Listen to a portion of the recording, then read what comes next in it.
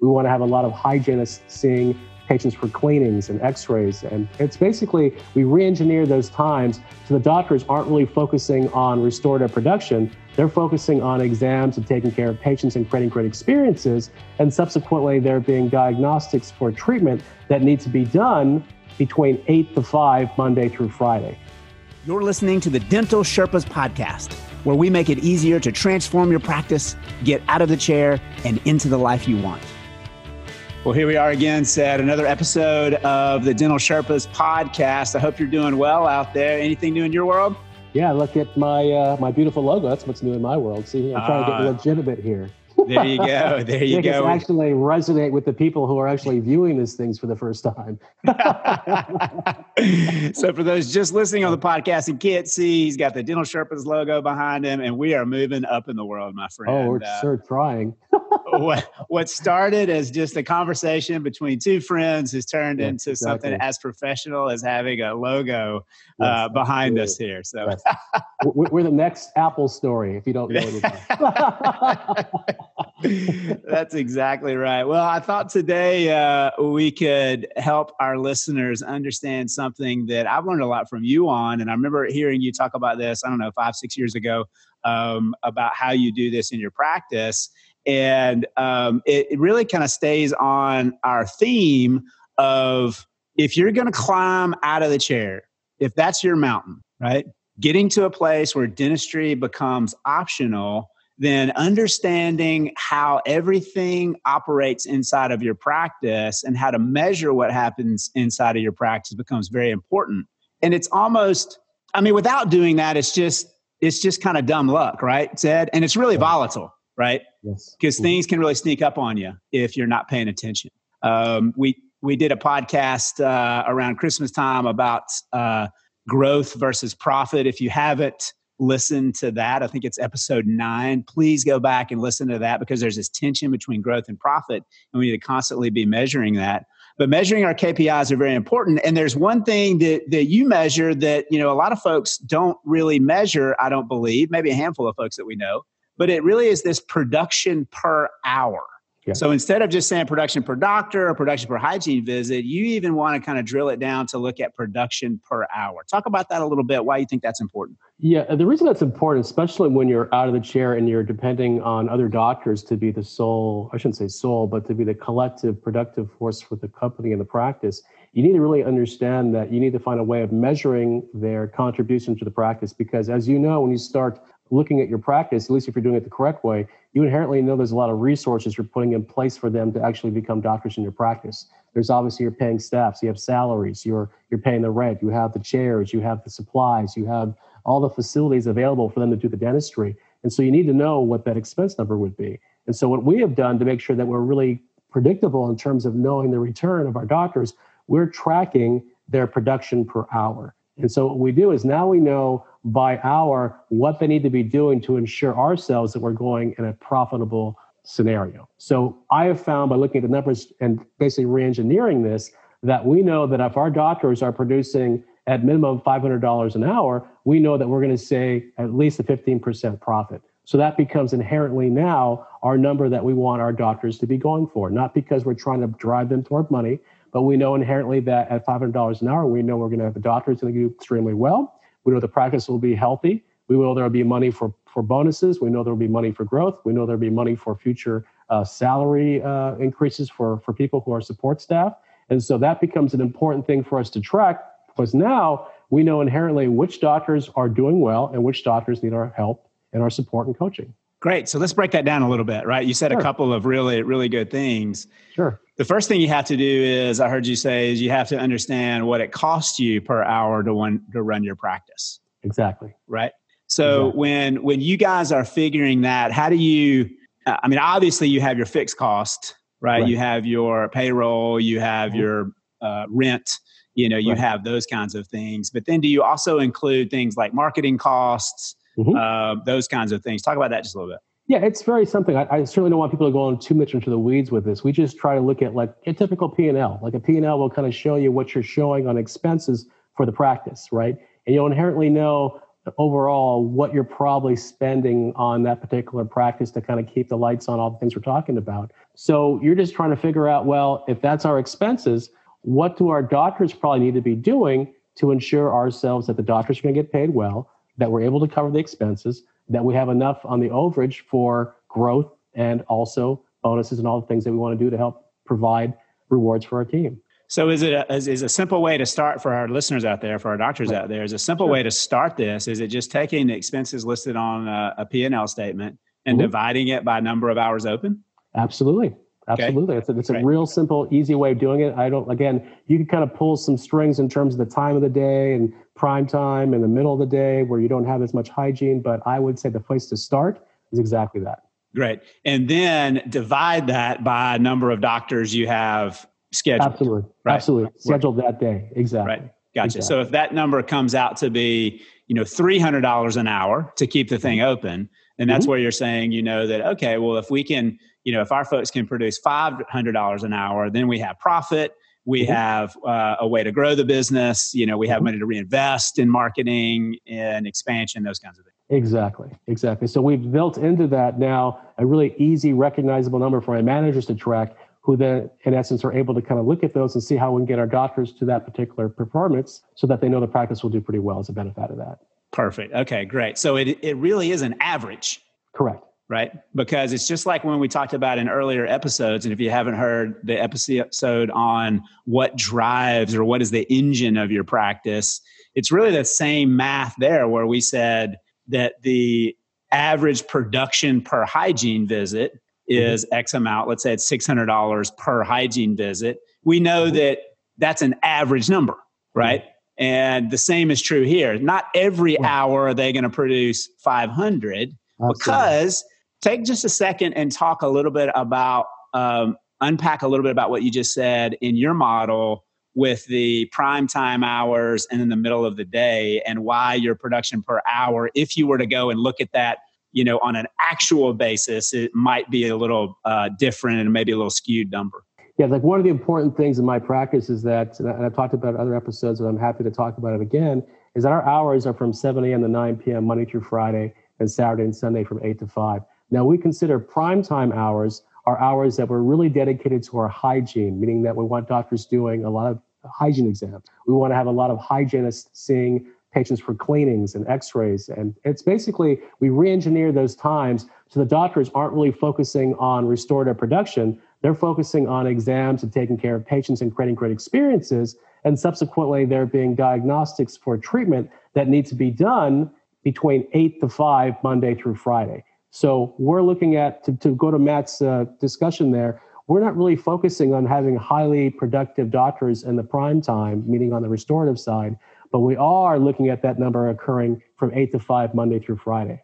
And if you balance out the averages there, because they're still going to do a little bit of dentistry in those prime times, but if you average out, they may maybe do like $700 an hour between 8 and 5, but between the hours of, let's say, 7 to 9, they're maybe at $300 or $350 at that time. Then it all kind of balances out. So we know we're going to probably see it about $500 to $550 an hour throughout the entire time they're there. Gotcha. And just to reiterate, we have seen time and time again in nationwide surveys that patients increasingly, to use our friend John's words, John Christensen of ChrisAd, we were just talking about loving the way that he writes things, but increasingly they are unwilling to take off work middle of the day for their hygiene visits, but they will take off work for treatment that is scheduled or restorative care that's diagnosed by the doctor and really set up by the staff. They'll come back for that. So what you're saying is if you book in those days, the mornings and the evenings,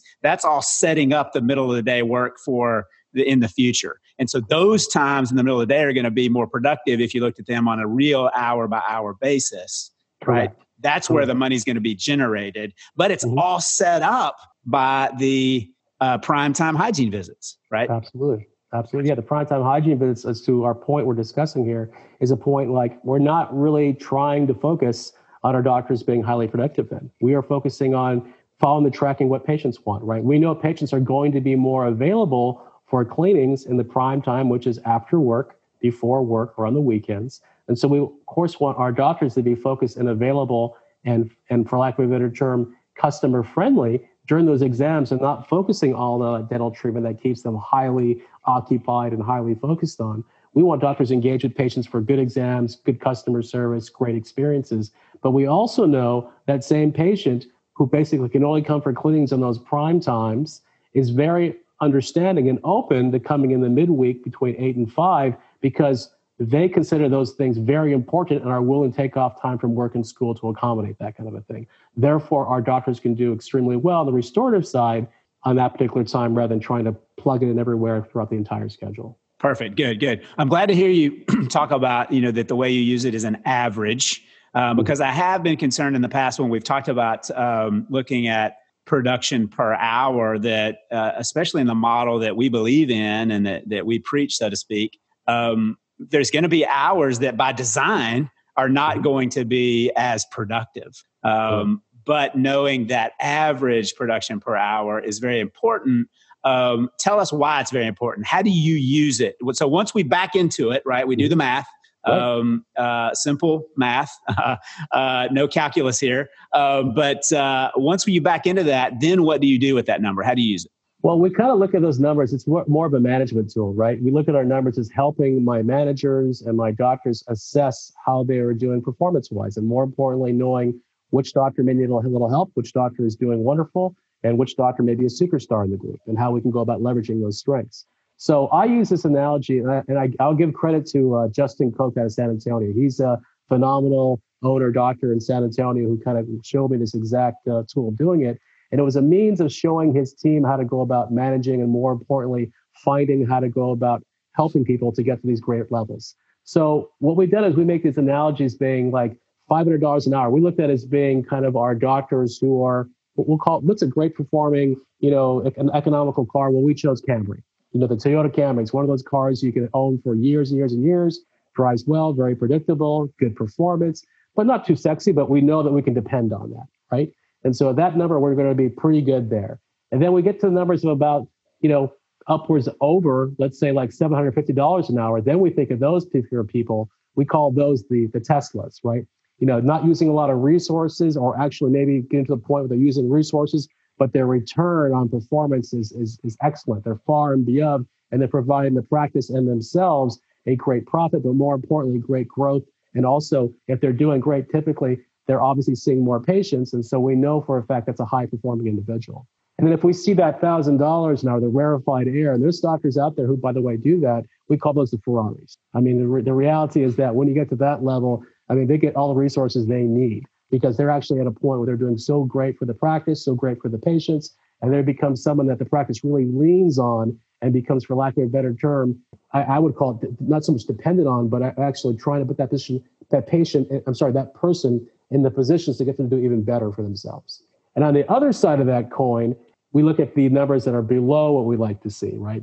When we start to see, for example, we try in our practice to make sure that all the doctors are given a fair shake, meaning they're going to get a similar amount of exams, a similar amount of support, a similar amount of staff to do what they got to do to get to their job right. And so we kind of make that very fair and equitable for all of them. However, if we start to see doctors who are producing maybe, let's say, $300 an hour, or maybe $350 an hour, those who just aren't quite getting the numbers that we know are going to help the practice, help the patient, and help our team, we kind of call those the Humvees, right? We all know what the Humvees are. They're these big, gas guzzling kind of, they're taking a lot of resources to kind of do their job. And so we inherently know that that's something that we want to help fix and coach so that we can help identify those who do need to get the help and support so we can get them into that $500 an hour, become a Camry, and then subsequently hopefully get them better and better and better throughout the actual performance of their lifetime. Gotcha. And so then when you're with that, I love that analogy. And I've heard you talk about that. I've heard Justin talk about that. And Justin's at 7 to 7 dentistry in San Antonio. 5 locations, I think they have now. I think we got 6 now. Six locations now. Yeah, 6 locations. Great. So they're doing really great. And he's a great thinker and manager. So I love that analogy. It's not just about what you're producing. It's also about what resources you're using in order to get to that production number.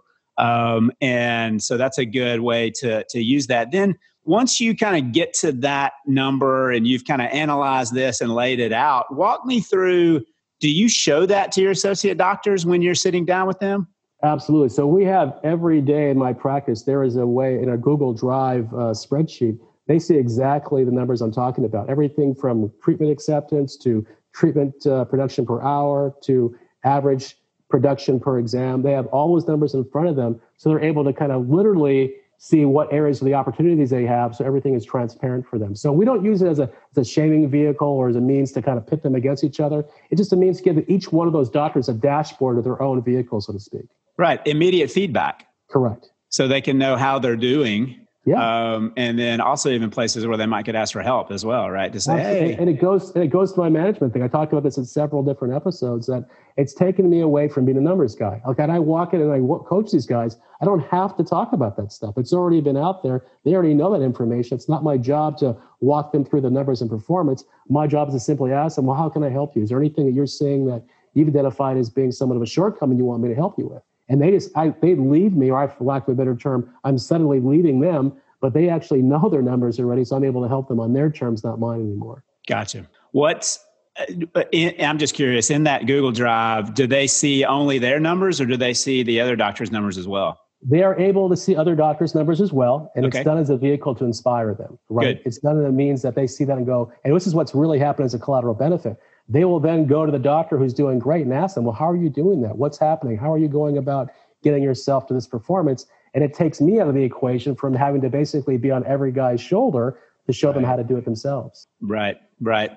You know, we did title an episode, Key Performance Indicators, the Ultimate Leadership Tool. Mm-hmm. If you haven't heard that, please go back and listen to that. And it sounds like this is used in that exact same fashion that we discussed there. These are just, not only is it numbers that help you, drive the practice, but it is the leadership tool. It allows you to add that piece that moves you from just clinical skills into kind of skills of the mind and the heart, right? To rally people around and help them really perform better. And you can really say to people and to your associates, hey, listen, I want you to perform. And we want to give you everything that you can get, everything that we can so that you can perform at the highest level. Right. Absolutely. And that's exactly it. I think that's the one thing that I thought in the beginning would be kind of a detriment by showing them how they affect their performance based on their use of the resources. But this has actually been kind of an epiphany for many of them, like realizing, oh, okay, I see that I'm using quite a bit. And if I'm providing this particular return on my performance, wow, the practice wins, I win. And more importantly, it isn't as if like a scenario where I'm having to make up the fact that, oh, you're not doing well, you're not covering your expenses. They see all that stuff now. So it provides them a certain level of, I guess, the way I like it gives them the respect they need without providing them a certain level of me micromanaging that behavior anymore. Well, and it also sounds like, too, you said, it pulls the curtain back a little bit and allows them to get a view of being an owner, right? Because they're getting to look at the numbers that you're looking at, and you're able to kind of say, hey, look, we're not, in this just to try to improve our profit margin. We're happy with this profit, but we need you to kind of be at this point so that you can get paid, so the patients can be taken care of, owners can get compensated, all of that. That's all transparent. Right, exactly. And that's kind of the idea. I want them to feel that they're a part of the business rather than just kind of this independent contractor type or someone who just comes in and just kind of does dentistry. I think it's good because they're asking those questions anyhow. I might as well just put it out there in a means that's easy for them to digest the information without getting confused about it. Perfect. So let's get practical. Let's say you have a doctor that is underperforming based on that per hour. Is there any practical tools that you use or areas that you go to help them get to that $500? It sounds like that $500 per hour is kind of hey, let's get you there first. Right. And then we can kind of move on to phase 2, phase 3 to get you performing better. What are some practical tools? Well, the practical tools, I usually focus on 3 items. Number 1 is treatment acceptance. Number 2 is time management. Number 3 is leadership. And it could be, depending on the individual, it could be any order there. So oftentimes I see those who are kind of having an opportunity there. Oftentimes a lot of it stems from leadership. So I usually kind of start there, but depending on what the individual. And I'll just kind of find out and ask them, like, what's happening in their day? How are they finding their team and them are working well together? Are they finding that the patients are being, for lack of a better term, inspired, or for that matter, cooperative with the treatment plans? And so we'll kind of figure out what they're saying. So then I'll discuss a lot of communication with them. We'll use the time to discuss how are they communicating the treatment plans? Are they doing things that we talk about of using empathy? Are they using simplicity? Are they using urgency when they're talking to patients? So I'll start there. And then oftentimes I'll look at like, the time management, like are they doing a crown prep? Is it taking them, for lack of a better term, 2 hours or maybe longer depending on their treatment time? And how are there some efficiencies that we can build into their clinical ability so they can get a little bit more comfortable and confident?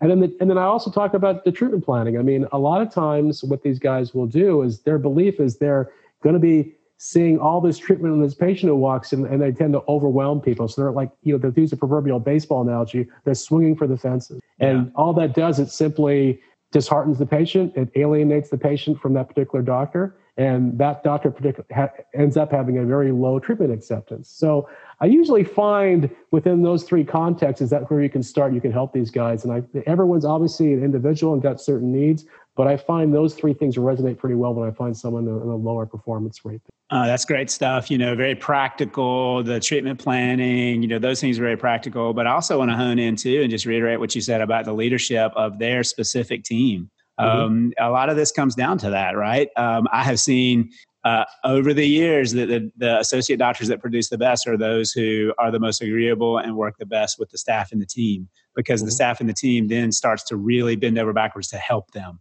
to make sure that they are set up well. And so, it kind of all goes back to kindergarten, right? How well do you play with others in the sandbox, right? It really comes down. And I keep telling my doctors this. I said, if you spent just half amount, not even like half, maybe just a tiny amount of the time you put toward focusing on the dentistry, which is incredibly important, but just on communication and a little bit on leadership, man, the exponential rate of growth and your success would just go through the roof. I'm always trying to impart that with these guys. And I think once they understand that, that's when we start seeing those guys doing a lot better.